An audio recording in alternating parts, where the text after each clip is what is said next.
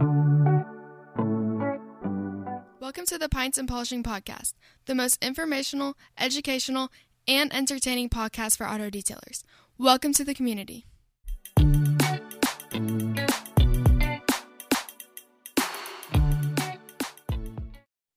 Hi, my name is Marshall Hill, and welcome to the Pints and Polishing Podcast. You can find me on most platforms at Total Auto Solutions. If you're on TikTok, find me at Detail Supply App. Best way to get in touch with me, though, shoot me a text direct, 918-800-1188. And this is the Community Pub, and this is a little bit different of a version, and I'm excited about it. We're taking a side step over because it just, it's one of those times I'm just laying there and I go, we got to have some Q&A on what it really takes to build a business on paint correction.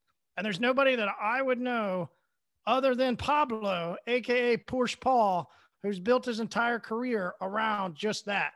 Few can make it that far. Here he is in our presence, the one and only. Paul, it's been great getting to know you through Jacksonville. Sad to say that my daughters have now left Jacksonville. They are here for the summer.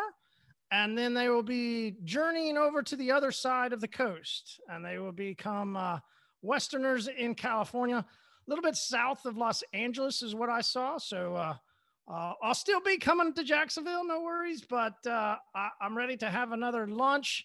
Paul and I usually get together and eat like good old boys do, and have a good time. Every once in a while we slap Mark around, and if you ever need a good burger, have Paul cook it for you. No doubt.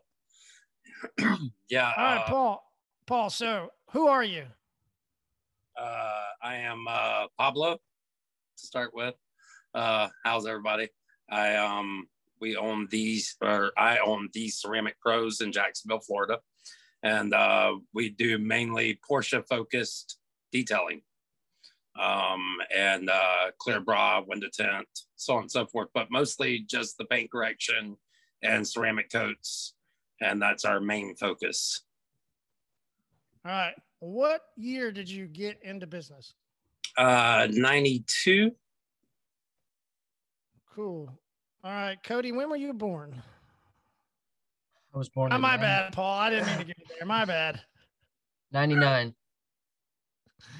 No, I just thought it'd be funny. Like because I made a joke in some of the forums. I was like, listen, he's been doing this longer than a lot of people that are in the industry have actually been alive. Like a true legend that probably not everybody is aware of, your skill set and how you've been able to grow from 92 to still rolling, because I've said it multiple times. There's few, right? There's few people that make it past 35. You get past 40, it gets even slimmer. I know, right. Well, a lot of people find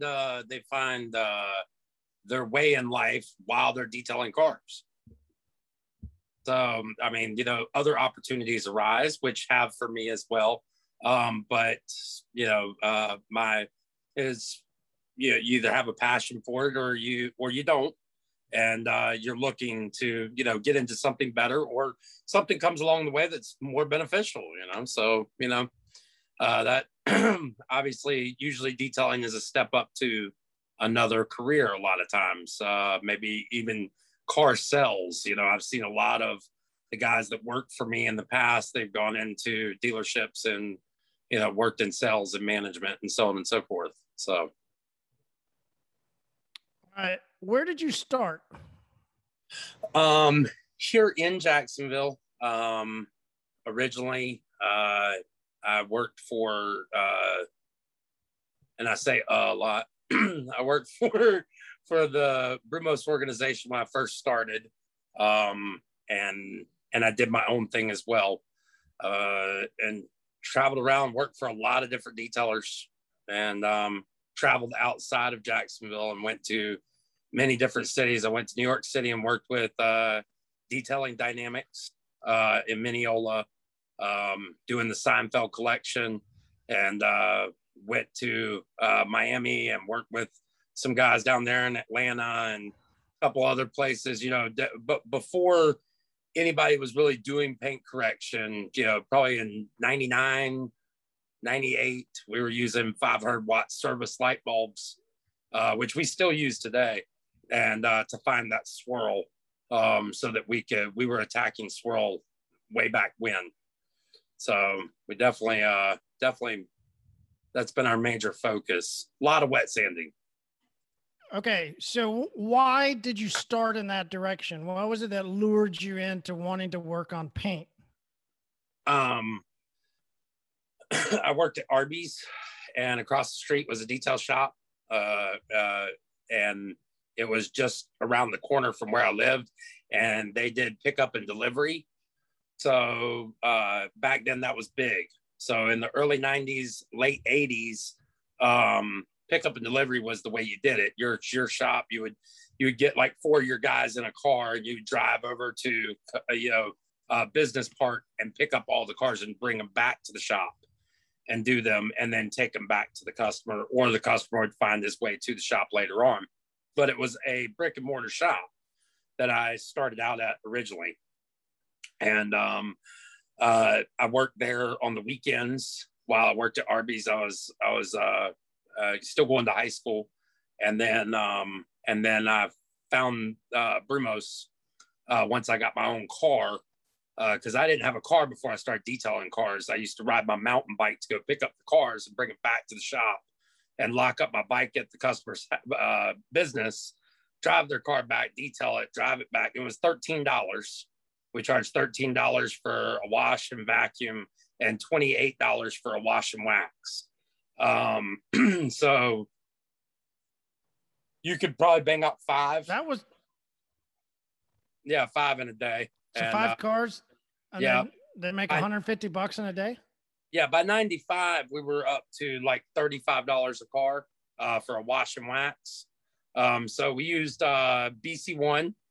And we used Automagic stuff. Yeah, back then. This was 92, 93, 94, 95. So our Automagic supply guy was the only person that we did business with, and so that was pretty much it. That's how I got kind of started in it all. Yeah, BC1 and 2 was around for a long time. I remember using it. We used Automagic at the car wash. I'd started with using Carbrite. That was my connection into later Cellform as a distributor, because I had met Mike Fine, the owner of Fine Airport Parking here locally. I went to high school with his daughter and just ran into him randomly at a bathroom. It was like, Mike. And he's like, yeah. Like, what are you doing? I was like, I just quit my job a little bit ago and started cleaning cars. He's like, well, what are you using for product? And I was like, whatever I can find. So he had me come out there and start buying Carbrite from him. But then when I built the car wash, the Carbrite distributor out of Oklahoma City wouldn't drive up to service us. So the only other major brand that we had in Tulsa at that time was Automagic. So I used BC1 and BC2 quite a bit. Yeah, I was very fortunate that sorry, I'm trying to put in my charger and talk at the same time. I was very fortunate that I the first person I met was my supplier when I started working for this one place, because the gentleman I started working for originally he was very, I mean, he wasn't as thorough as I was, and he had been doing it for probably a good 5-7 years at the time. And so I was very fortunate that our Automagic distributor, Mark Turner, was a really accomplished detailer.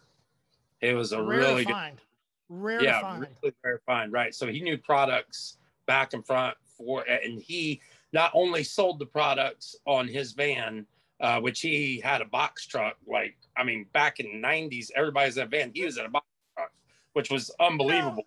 So with AC and everything, so you really wanted to get in there as quick as you could because it was always hot. And he always gave us stuff, always gave us extra stuff. But he really knew the business already.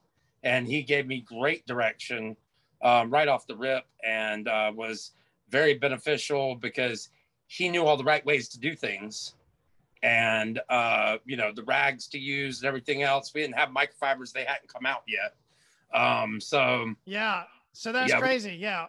So you use terry towels. That's what I started with too, was terry towels. And you would wipe wax off with terry towels. It was, we used t-shirts and diapers for taking wax off.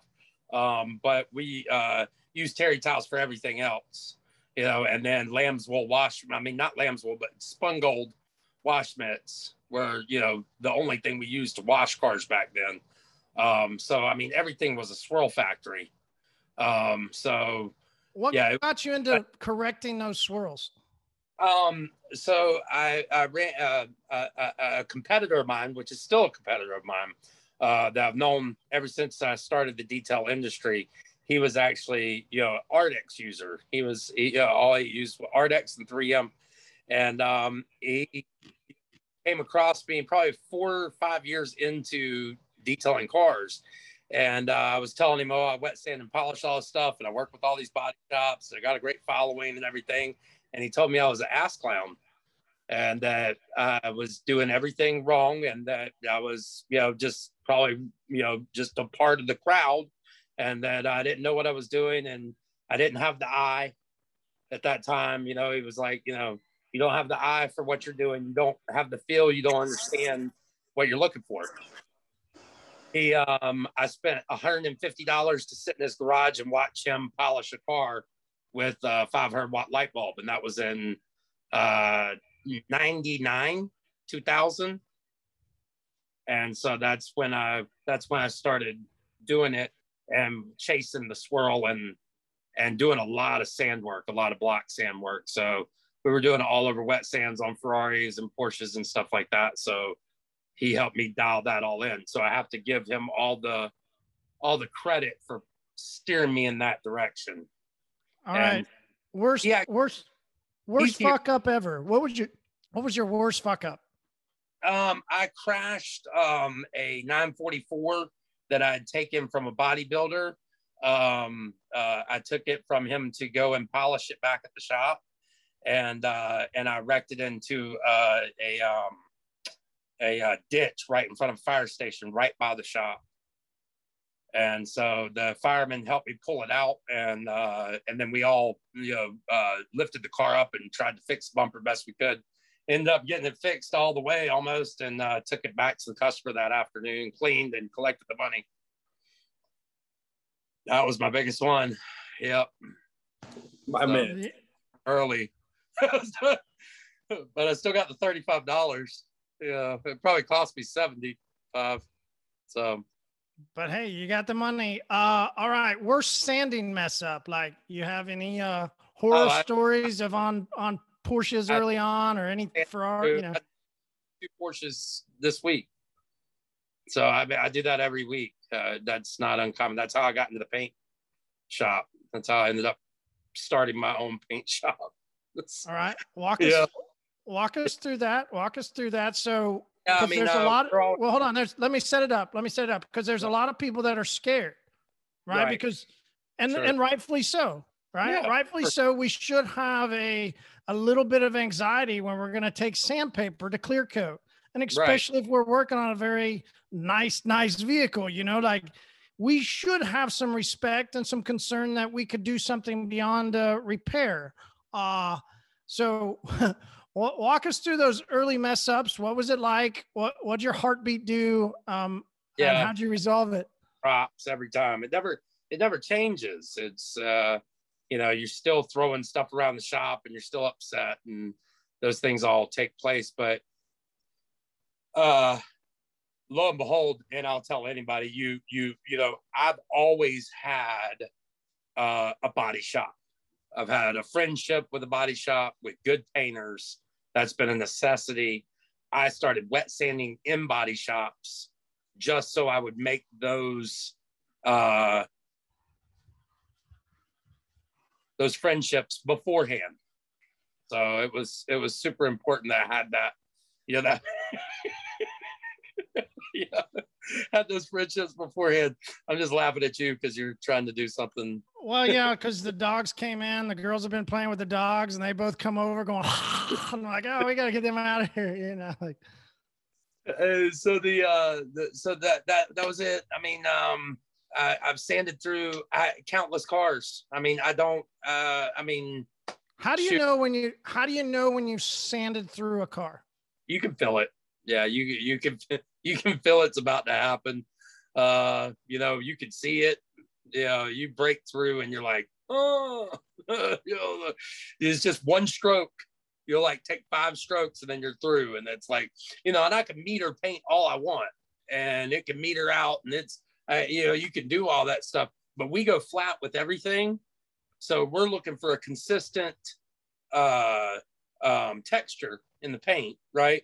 So we're never, when we start sanding, we're going for the goal. You know, we're going to make everything the same. So we want to go all the way around and get a perfect sand out of the whole car and then polish it out.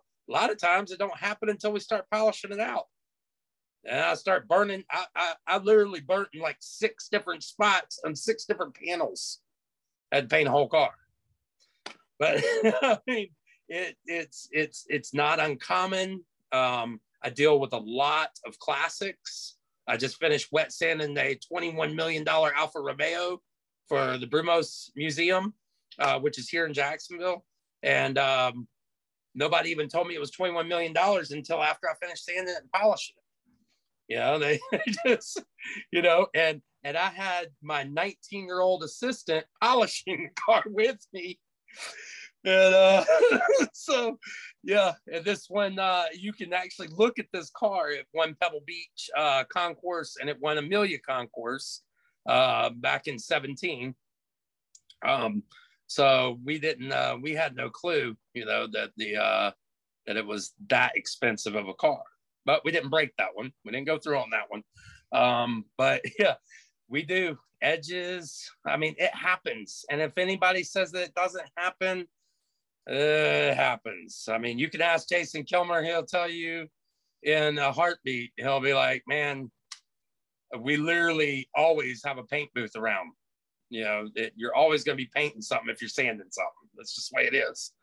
And I mean, there are some things where I know, you know, if I'm spot sanding or I'm sanding a fender because I need to get the texture kind of just like everything else, either too heavy and clear, then those things I don't worry about as much. It's the all overs that generally I have the issues with.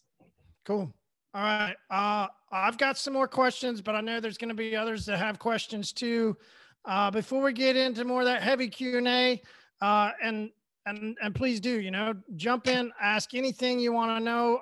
You know, if Paul doesn't know it, well, we've got Google and we'll figure it out, but most likely Paul knows it, or he's worked on the car that's done it, or he's gone through something. So, you know, hop in and ask some questions. But before we do, let's go around and see what, I mean, not everybody drinks. I know Paul's got a cool story about, you know, why he doesn't drink anymore. So, you know, mad respect for what he's doing in his journey. Manny, like I said earlier, man, good to see you. Thanks for hopping on. You drinking anything tonight?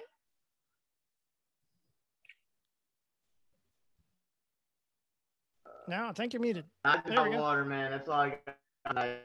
So, I don't know. That's all I have.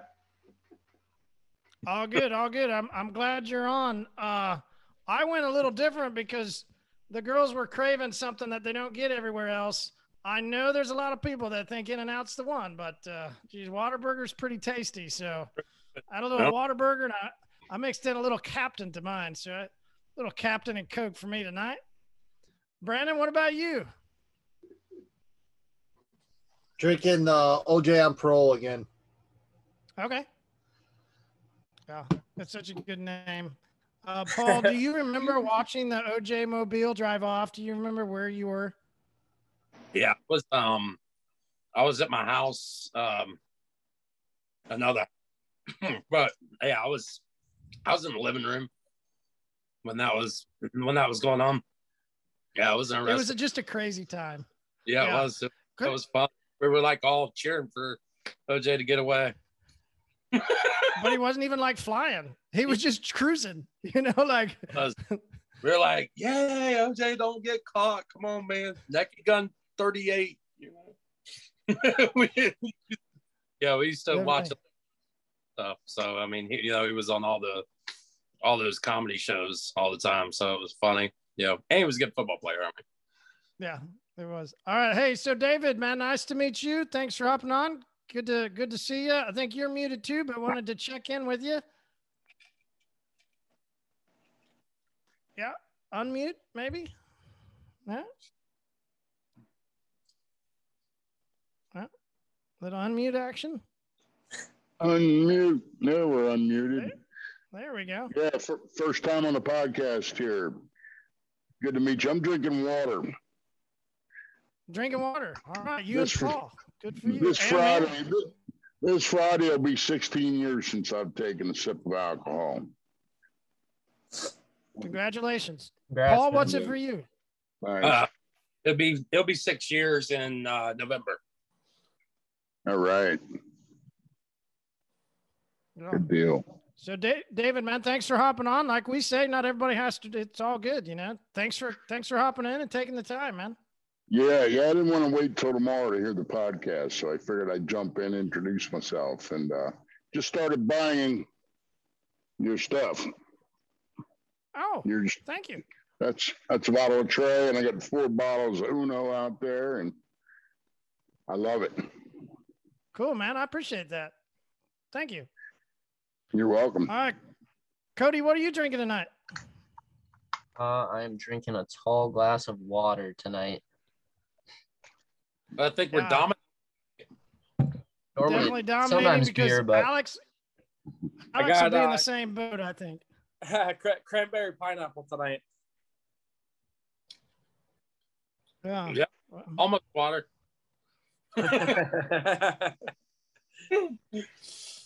All right, Derek's got to come home. I saw a can already in his hand, right? Like you coming home with the beer guys, right?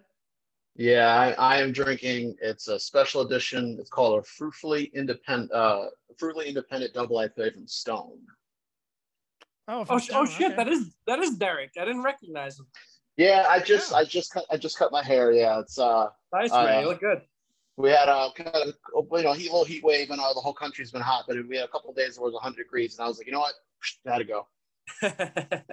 Looks good, man. Thank you. Yeah.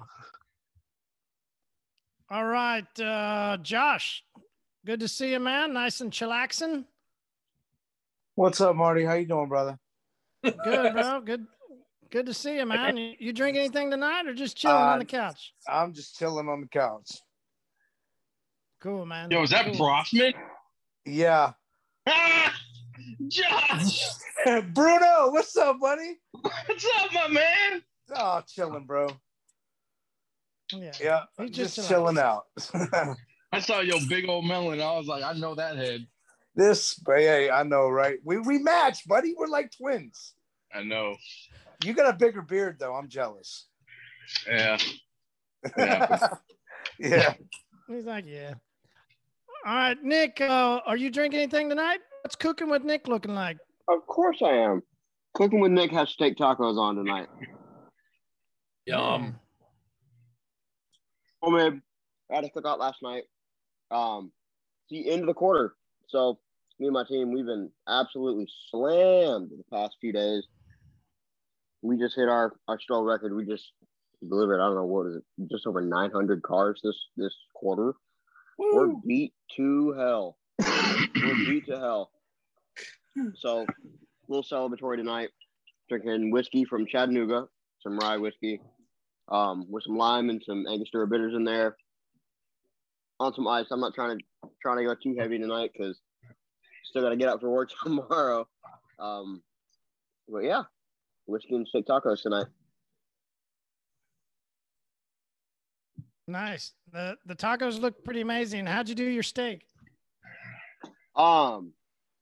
Actually, a coworker of mine made it. We all gathered up last night and had a cookout at my house on the grill. I don't know what he seasoned it with, but it's good. We threw it on the grill last night, made it, and I took the leftovers. There was only like 5 of us, but he brought 5 steaks and like 4 pounds of chicken. So took that home, leftover steak, and threw it in this, and here we are. Yeah, nice, man. Cool. Bruno, you sipping on anything tonight or no? Water? Yeah. Tea? Yeah, water. Yeah. Dude, Water I should be fucking pounding them back after today, but I'm too tired, man. Oh, no, it's all good. Everybody can do whatever they want. We just like to go around and see Like who's everybody. drinking what. Sounds like everybody had a winner of Everybody's like wipe slick. Dude. All right, Yeah. Paul, Mr. Elliott asked for the invitation to come on. So if he comes on, we'll just mute him. How about that? Don't do that. Don't do that. I'm just messing. He's definitely my bestie, and we get a lot done together. So it makes it's great because we have such a great community. Hey, community. All right, so open up, Brandon, Derek, Manny, anybody, Cody. I've got some more questions too, but anything specific you guys are curious about when it comes to paint correction? Yeah, I got one. Go for it. Not necessarily for the paint correction per se, but you talking about wet sanding and stuff. So with your business, you talking about burning through panels like frequently. How do you, I guess pretty sure you're charging according to the level of work you're doing, of course, but do you factor like the cost for having to repaint a panel or a whole car into No. the work you're doing? No, I don't. It would make it first stay away from sanding as much as possible. Okay. I did do a ton of it for me, but we moved, whereas we look at a car and we're like, we know this needs sanding. Okay. So if it's something that needs sanding, I don't go after my customers. Hey man, what will really make your car look good is if I sanded it. I don't do that. It doesn't make me any extra money. People come to me from all over and say, I want you to sand the car, I had it painted, or I want you to sand the car, I just bought it. I do a lot of old 50s Porsches that they find in bar finds, stuff like that, where the customer themselves on the car prior to have painted the car. So it's a lot of aftermarket paint work that I am sanding on. So as far as the factory stuff goes, I mean, yes, there's a Corvette here and there, but I don't persuade my customers to do so. So if someone's coming to me for sanding, they're normally coming to me with the understanding that if I bust through your paint job, I'm gonna have to charge you to paint that panel or whatever I've got to do to the car. So me and the customer have a general understanding. Oh, I do not incorporate that price.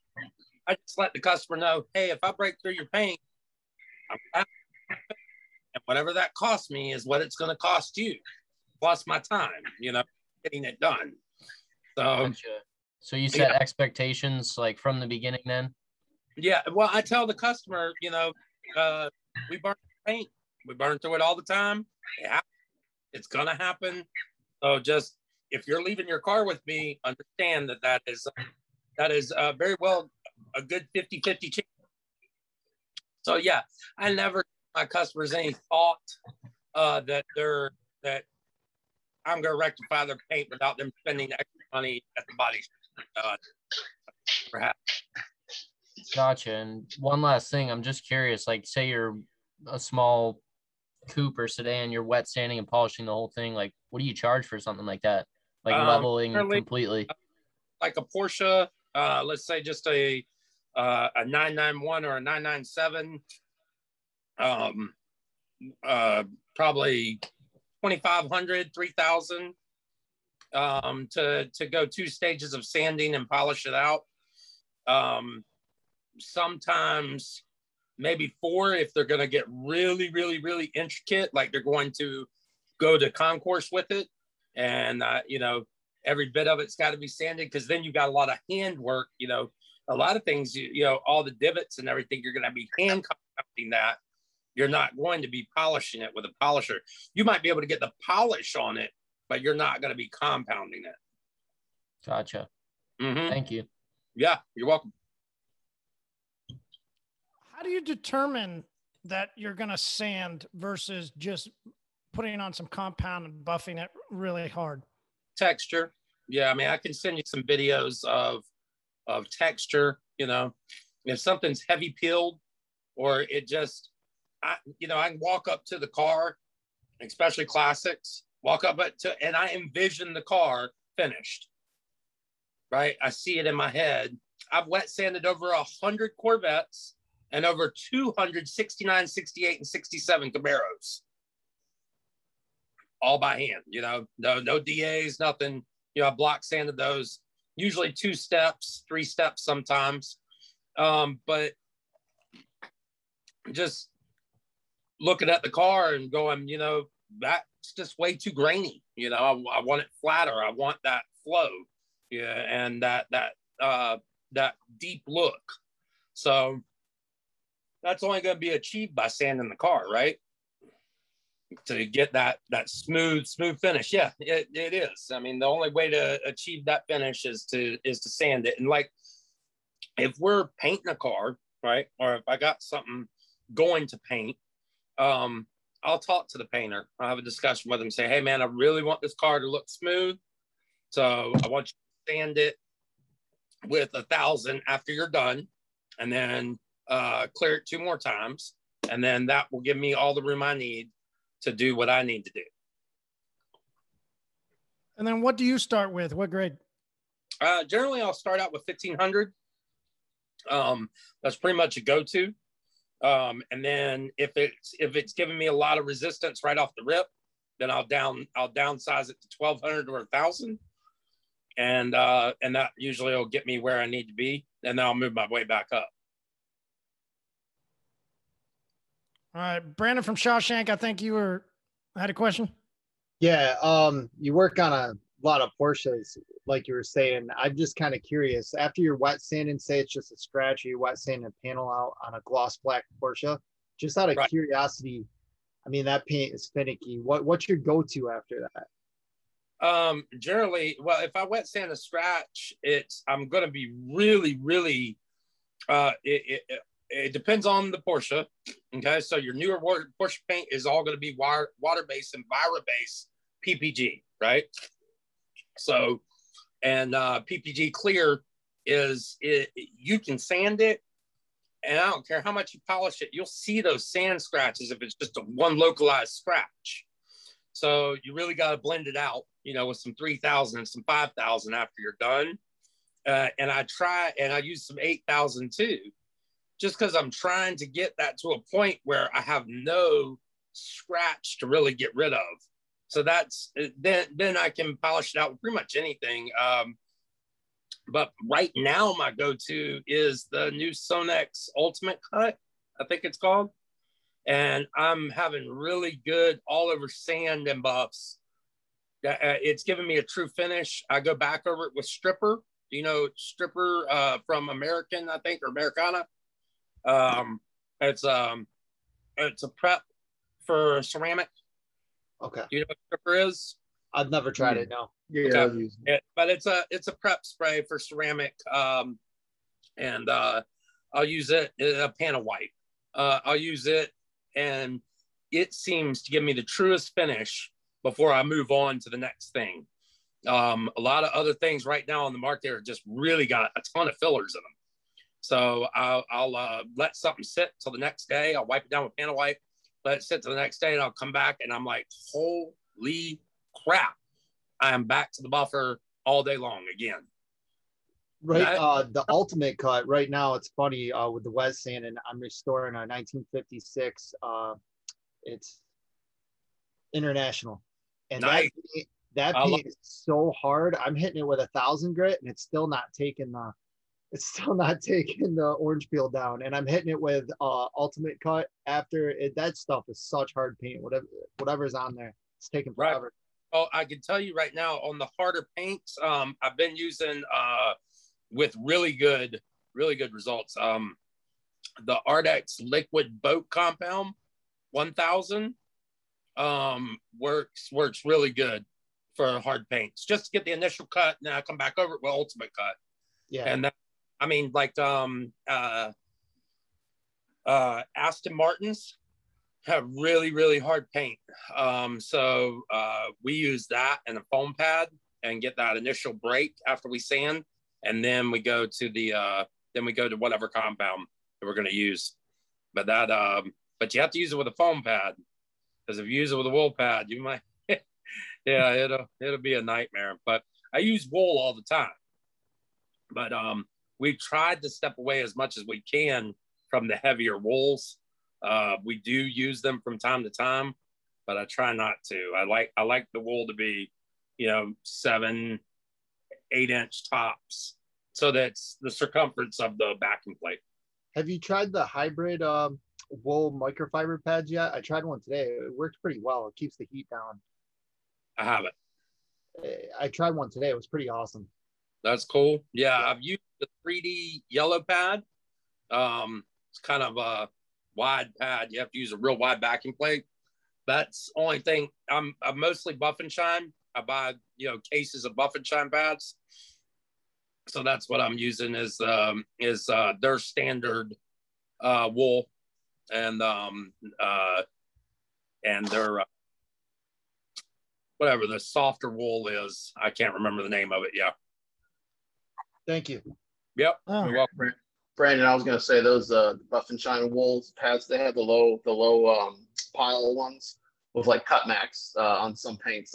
Even you polished out and the paints you don't really have to. You can come back and polish, but it's like on certain colors it's hard to see. But I've cut out stuff and been like, oh my god, like. But those are the only wool pads that I've used now, especially when I cut something fast. That's what I was using today. It was phenomenal. Yeah, I use them like I use them and throw them away.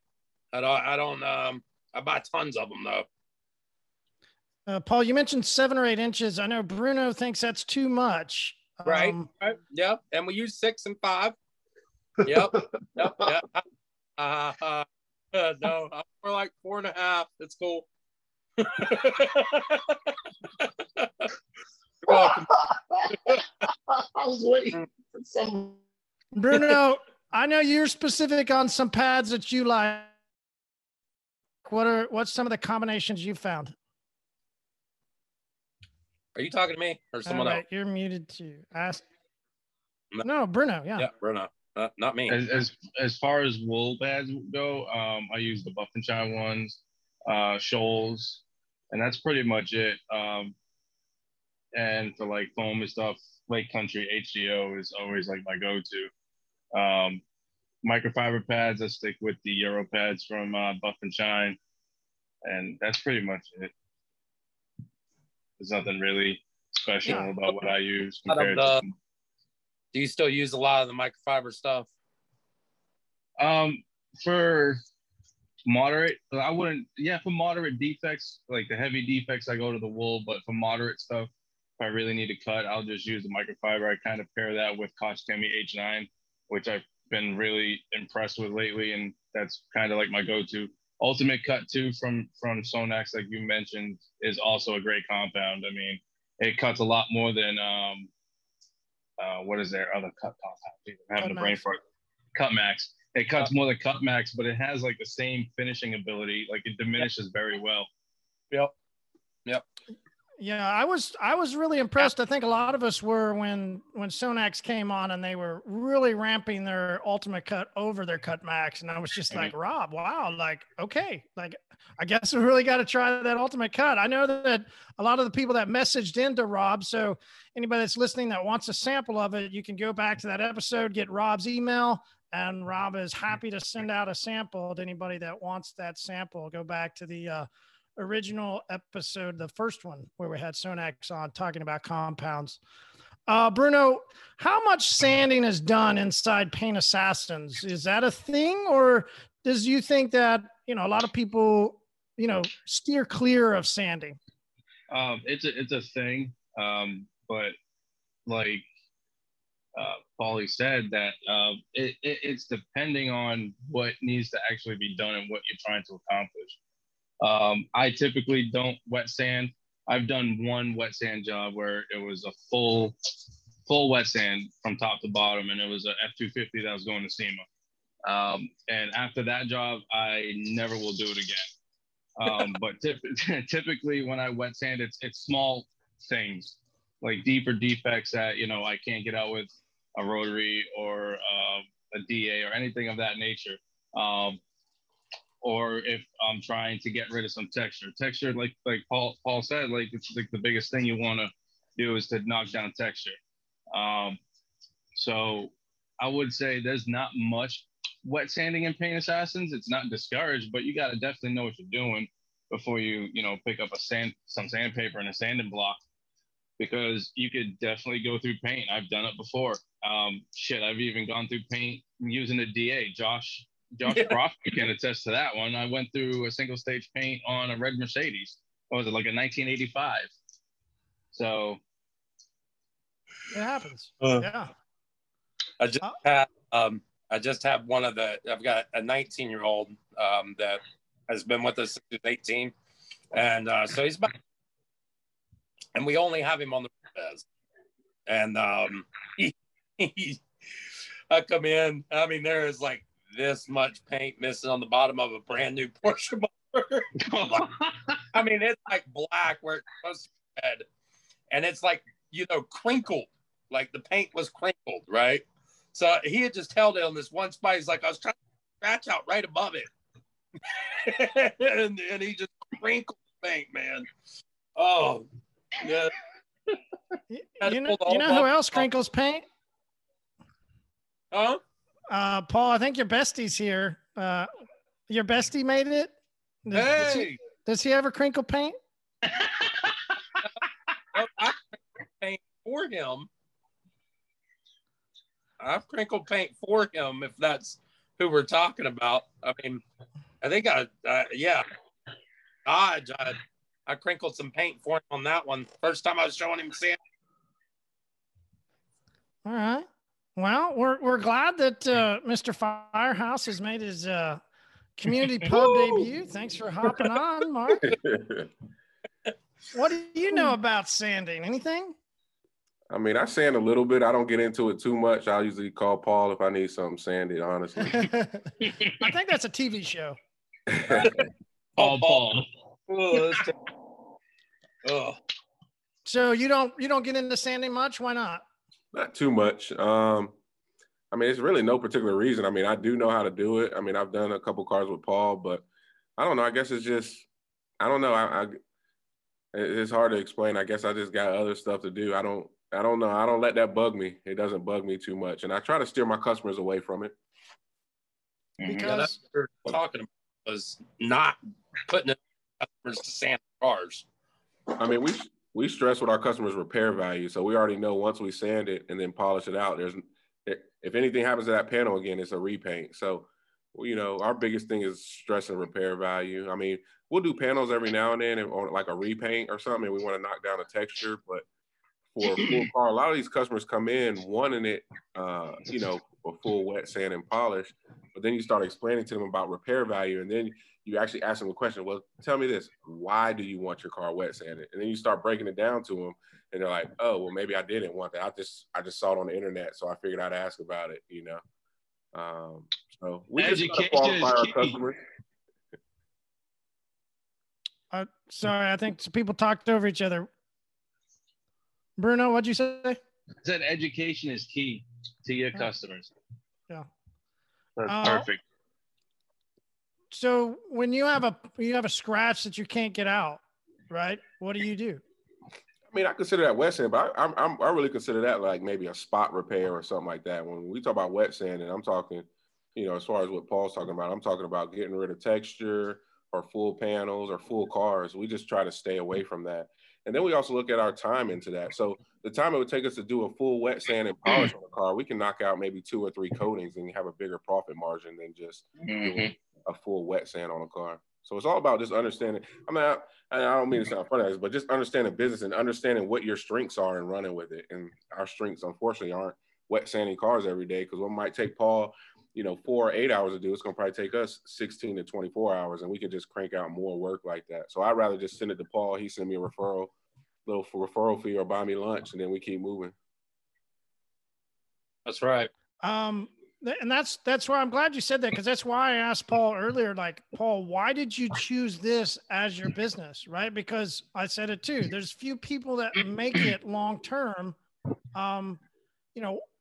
you have a reason why you chose it, and you've crafted yourself into what is known as, like, that's how I got introduced to you, Push Paul, right? Like, you became the guy, but that journey is extremely difficult, and there's a lot of guys that want to do this, and don't misunderstand my word there, Mark, but they want to become a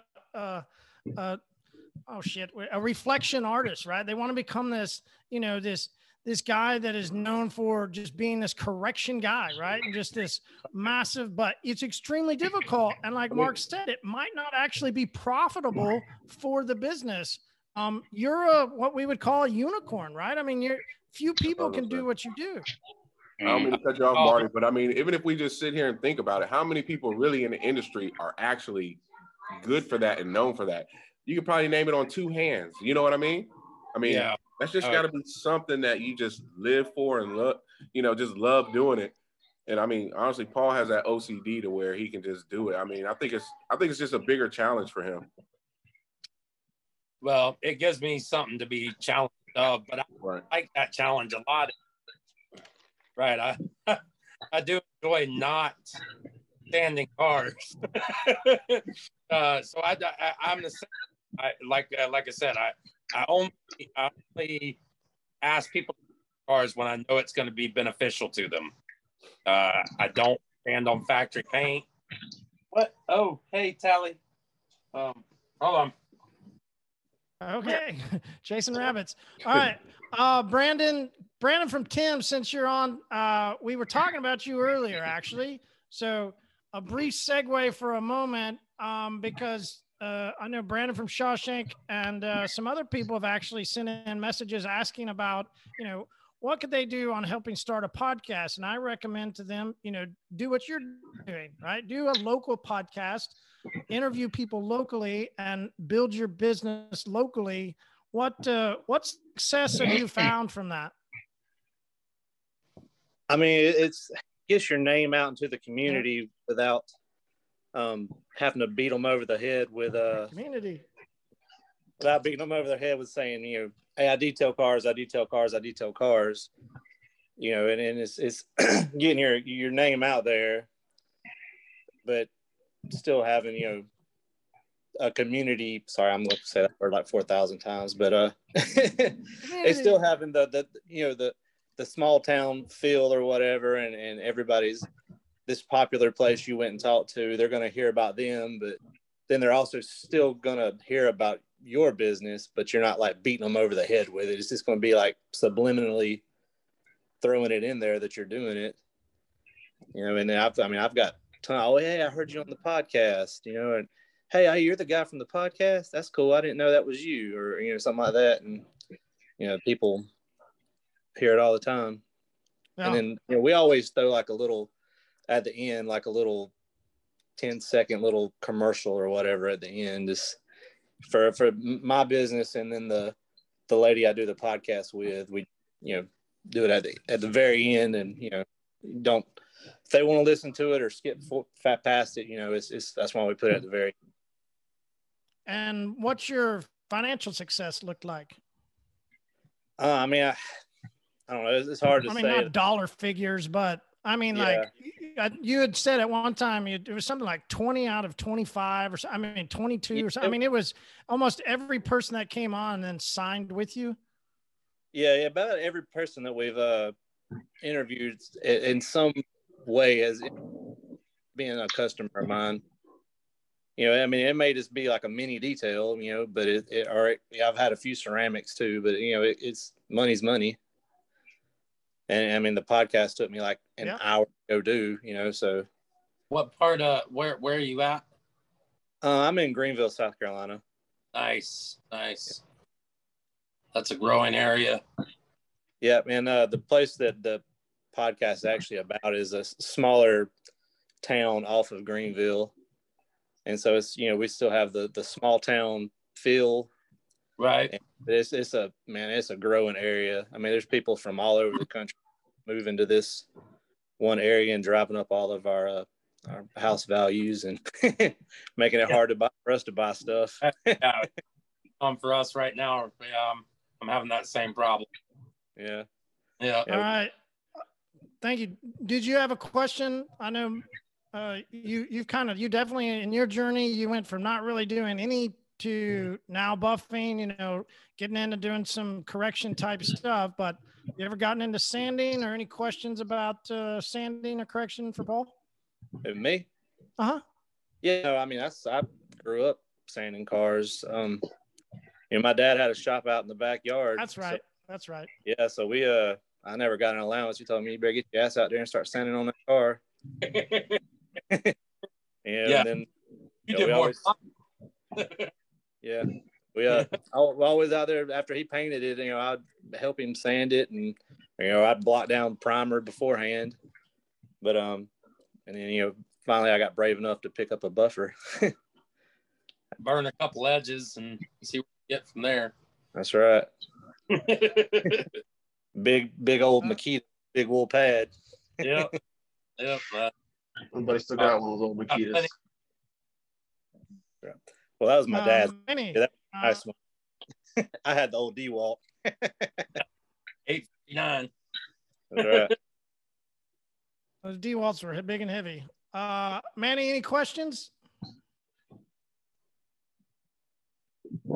Yeah, so I know that Paul had said that I guess your go-to for starting out is 1500.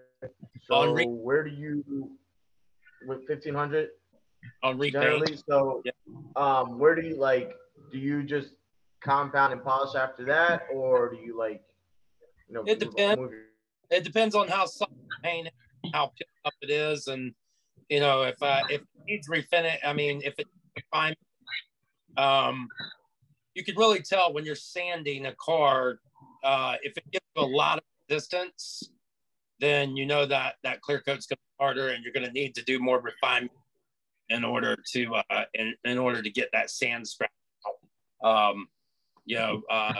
We do ever since work with Kilmer.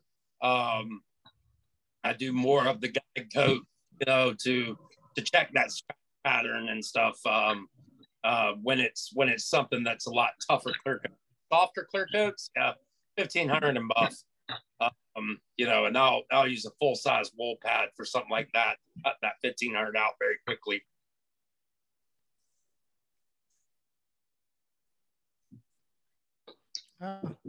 Good question. Good question. Manny, you got another? Are you good? Just to clarify too, 1500 for repaint is my starting. 2500 is my starting for factory paint. And just so I confirm, you talked about movements. You go in a circle motion, right? Like Miyagi, the way they taught us back in the day, right? No, silly boy. No, nobody does. No, I either most of the time short stroking, but sometimes most of the time short stroke, hard block to start with. Then I'll soften it up. Don't feel as much resistance. All right, Julian, good to see you, man. Hey. Looks like you're working on a car back there. Did you get some sandpaper out? Is that what we saw? Yeah, I did. I was actually going to talk about grid sticks. I was going to wonder if I think what his name's Paul Ford. Yeah. I was wondering if he used any of these, because I know they have like a soft and a medium and a hard, I think, as far as the foam goes. I'm just asking, have you used it? What's your experience? What do you think of it? I love them. Yeah. I use all the KXK stuff. I went out to Wisconsin and spent a whole week with Kilmer and and with Reds and all that. And I love all their stuff. I've got, what is it? And also they make blocks too. If you get to them, do a whole set of custom blocks, and they're really beneficial. The backing on the custom will hold paper better. So I love them. I use them a lot. What is it that you love about them, Paul? Well, I mean, it will narrow down and let you focus in a smaller area, where our older blocks didn't do that. You know, it'll give you more control over the area. I mean, like blocking out a door jam. For a door jam, it's going to be my go-to scratch. It's going to be my go-to for that's factory paint, right? And so they have good consistency, and they don't break down very easily. And have acrylic in the center of them, which keeps their form. So they definitely have a lot of room in between you and the paint. Okay, interesting. Julian, great. Yeah. What have you found that you like about them? I've used them quite a bit before. I do just like how they're really handy and really small. So you can just pick them right up, cut a piece of sandpaper out, and get some deep scratches if you need to. But recently, with the way I ran my so far, I haven't really used rid sticks or any type of, deep scratch removal, because I mostly just focus on one-step packages, which is brilliant. And my customers, they don't really mind. I just set those type of expectations. You definitely get a lot more done skipping one stage. Oh yeah, definitely.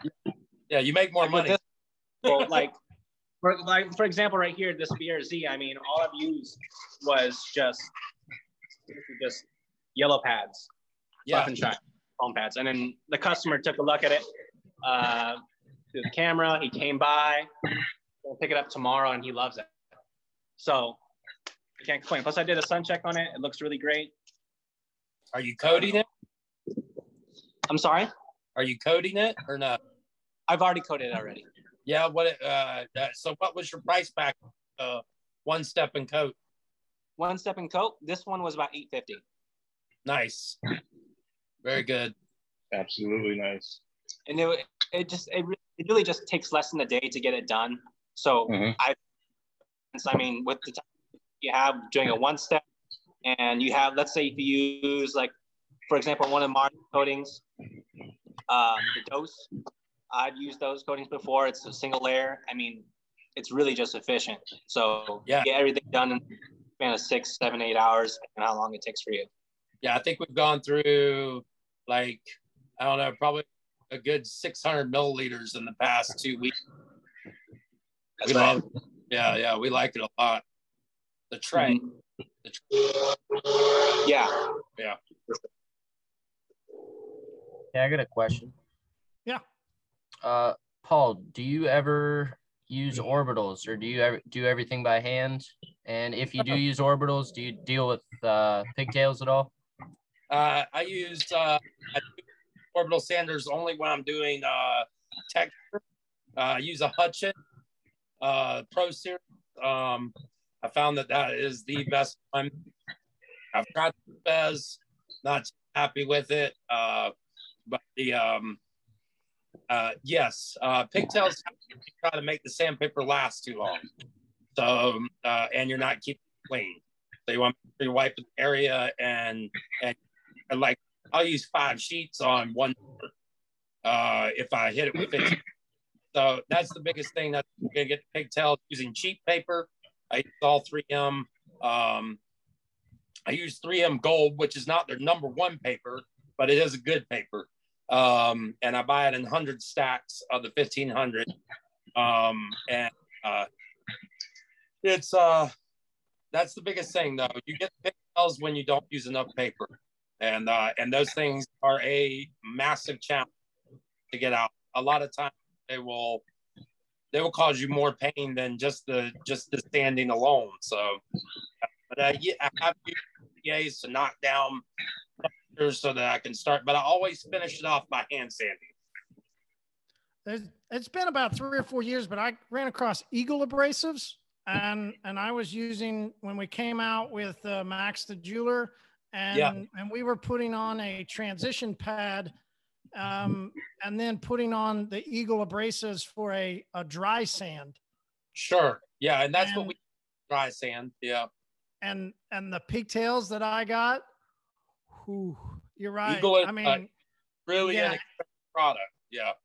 If you do it not the right way, yeah, like, and then those pigtails were incredibly tough to chase, incredibly tough.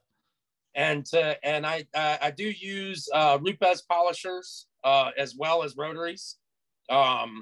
We do use the flex, but I usually get everything to a point where all I have to do is go over it one more time with the Rupes and everything's pretty much out. I'll panel wipe everything.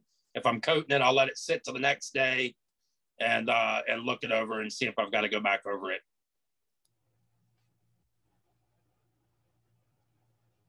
Brandon, did you have a question? I was just going to ask if anyone here ever used the paint leveling pads, like the denim pads. Yeah. I used them before. Yeah. Yeah. They're cool. Yeah. It is. Sometimes I level all the way through the paint. Woo. Yeah. But there has been like a hard clear coat. There was one time I grabbed that denim pad because the clear coat was so hard. Like, and that was the only thing I could find to get it to work. Yeah. Yeah.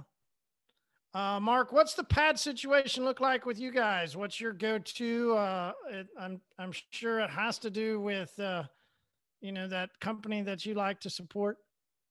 What's their name? I think, did they still, are they? Shine Boy. You talk about Buff and Shine, that company. Oh yeah, that's the name. That's the name.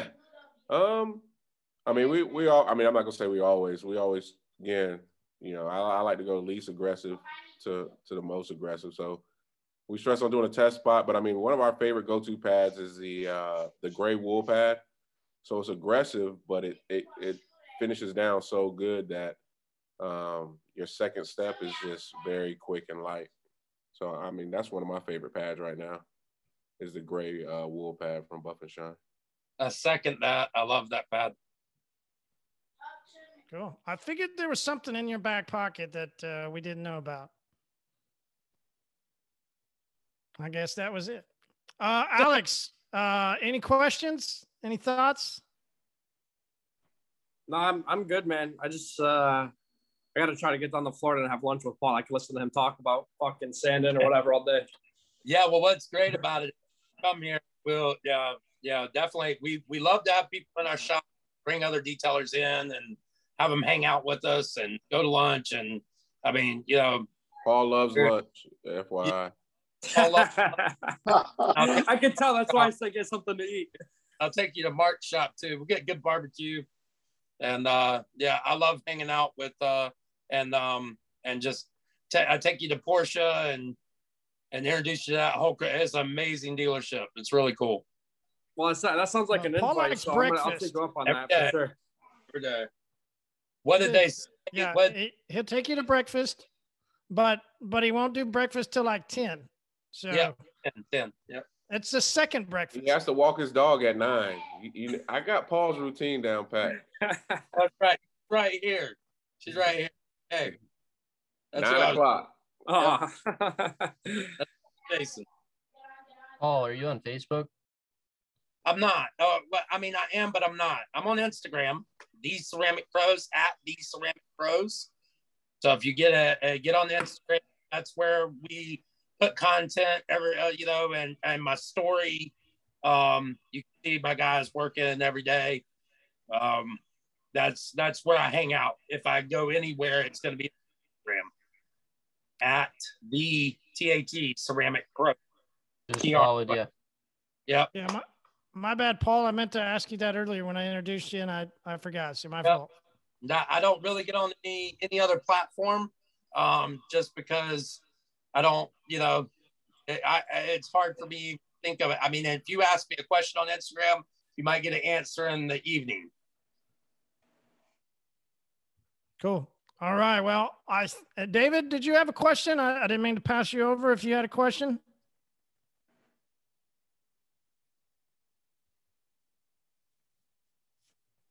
No, I don't think I have any questions. Been a good podcast, though. I'm more of a listener. Hey, David. Hi there. Thanks for sharing all your information, Paul. Appreciate it. Good. All right. Well, then, Derek, I think it's time. So, Paul, you maybe or might not have, but I'm going to say that there's a good chance that you've experienced this, you know, in a former life, back when you were hanging out at the bars, and there was that last call, and there was that dude that was down at the bar that's been drinking a lot, and he always asks the weirdest fucking questions when it's time to go. Well, that's our Derek from DJD Detailing with the tab out question of the night. Okay. How'd you get out? Alrighty, guys. So here we go. Would you rather live without beer or no sex? Without beer, yeah, definitely. Marty, what do you think my answer is? Yeah, you know what? After Marty, I didn't know there was a lot of people drinking water today. I was just like, oh man, like I already know who's gonna pick up this one. Derek, maybe we ought to change that to no beer or no Rosie. I don't know.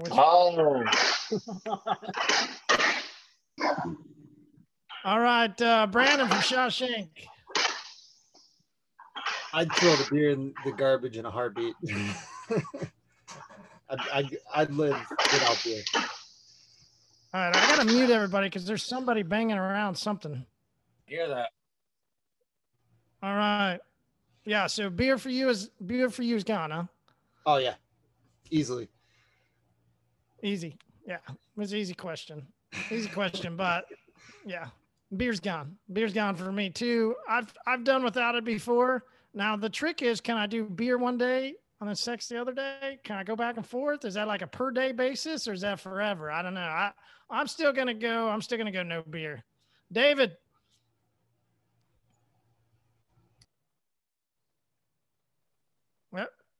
Yep. Dave. I've been without beer for 16 years now, so definitely going without beer.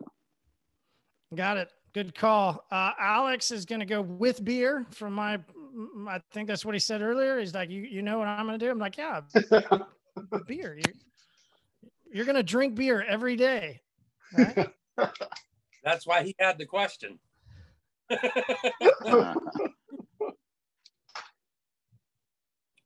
All right. Anybody, I guess let's just go this way. Anybody going to do the non-sex? Is that anybody doing that? Is anybody going to raise their hand for that one? No, I don't think so. No. So basically, I become abstinent. Can we still drink whiskey? See, you can't see. You can still drink whiskey. And I don't know if those seltzers count. I mean, I don't know if those are seltzers count as beer. You could have those Trulies all day. I mean, that's how the Belgians started making beer, wasn't it? From the Belgian monks? Isn't that how we got beer? The people stopped doing sex so they could drink beer, right? What? But I'm gonna go. I think so. I think so. No.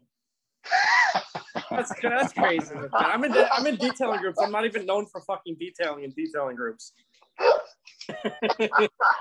It's a sexy time. It is what it is. One day, man, you'll get to the level of Chocolate Thunder. One day you'll get your own name.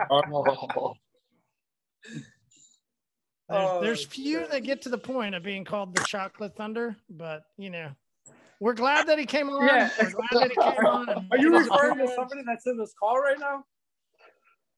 Yeah, he raised his hand and he's looking around. Yeah. The Chocolate Thunder, I think, is what he introduces himself as. So, Paul, man, thanks for hopping on. Yeah, Chocolate Rain. That song, you remember that song? Chocolate Rain? Yeah, I know Purple Rain. No, Chocolate Rain. It was some dude with this really deep voice that was like viral for a little while. Chocolate Rain. Chocolate Rain. So he's like some say look it up on YouTube. Before the rain, chocolate rain, like. Derek, you could probably play as that guy. Yeah, yeah. He's I do now that I cut my hair. Yeah. You know, it's crazy. He was like another YouTube channel talking to normal people, and that's just what his voice sounds like. It's not like he was putting it on for the video. Yeah, there's a lot of mosquitoes out tonight. Nightly dog walk. Yeah, Paul, we'll let you go watch your dog, man. Thanks for your time. 9:30 p.m. That's right. Yeah. Check the mail. Checking the mail. Yeah, thanks for hopping on, man. Thanks for answering the questions. Thanks for taking the time for the community. Really appreciate that. Thank you, If Paul. anybody ever wants to come out here, man, we have a good time. Come hang out. Oh, I'll be there, man. Yep, and I'll make Mark participate. All right, man. Thank you. You're welcome, guys. Thanks for hopping on. Brandon, David, man, thanks for coming on. Alex, always great to see you. Thanks, Derek, Marty. Brandon, thanks. Julian, good to see you again. Manny, man, pleasure. Thanks for hopping on. And Cody, as always. And we'll save the last for the Chocolate Thunder. So, Mr. Firehouse, good to see you, bro. Always good to see you, man. Bye, homie. Bye, girl. Y'all have a great week. See y'all next week. Thanks, guys. Good night. See you guys.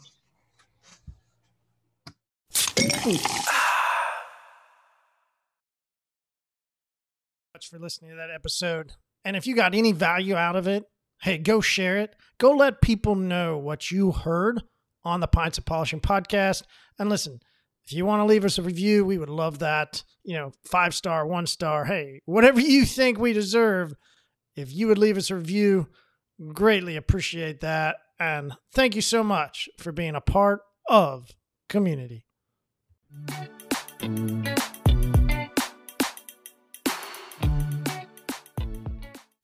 Ooh.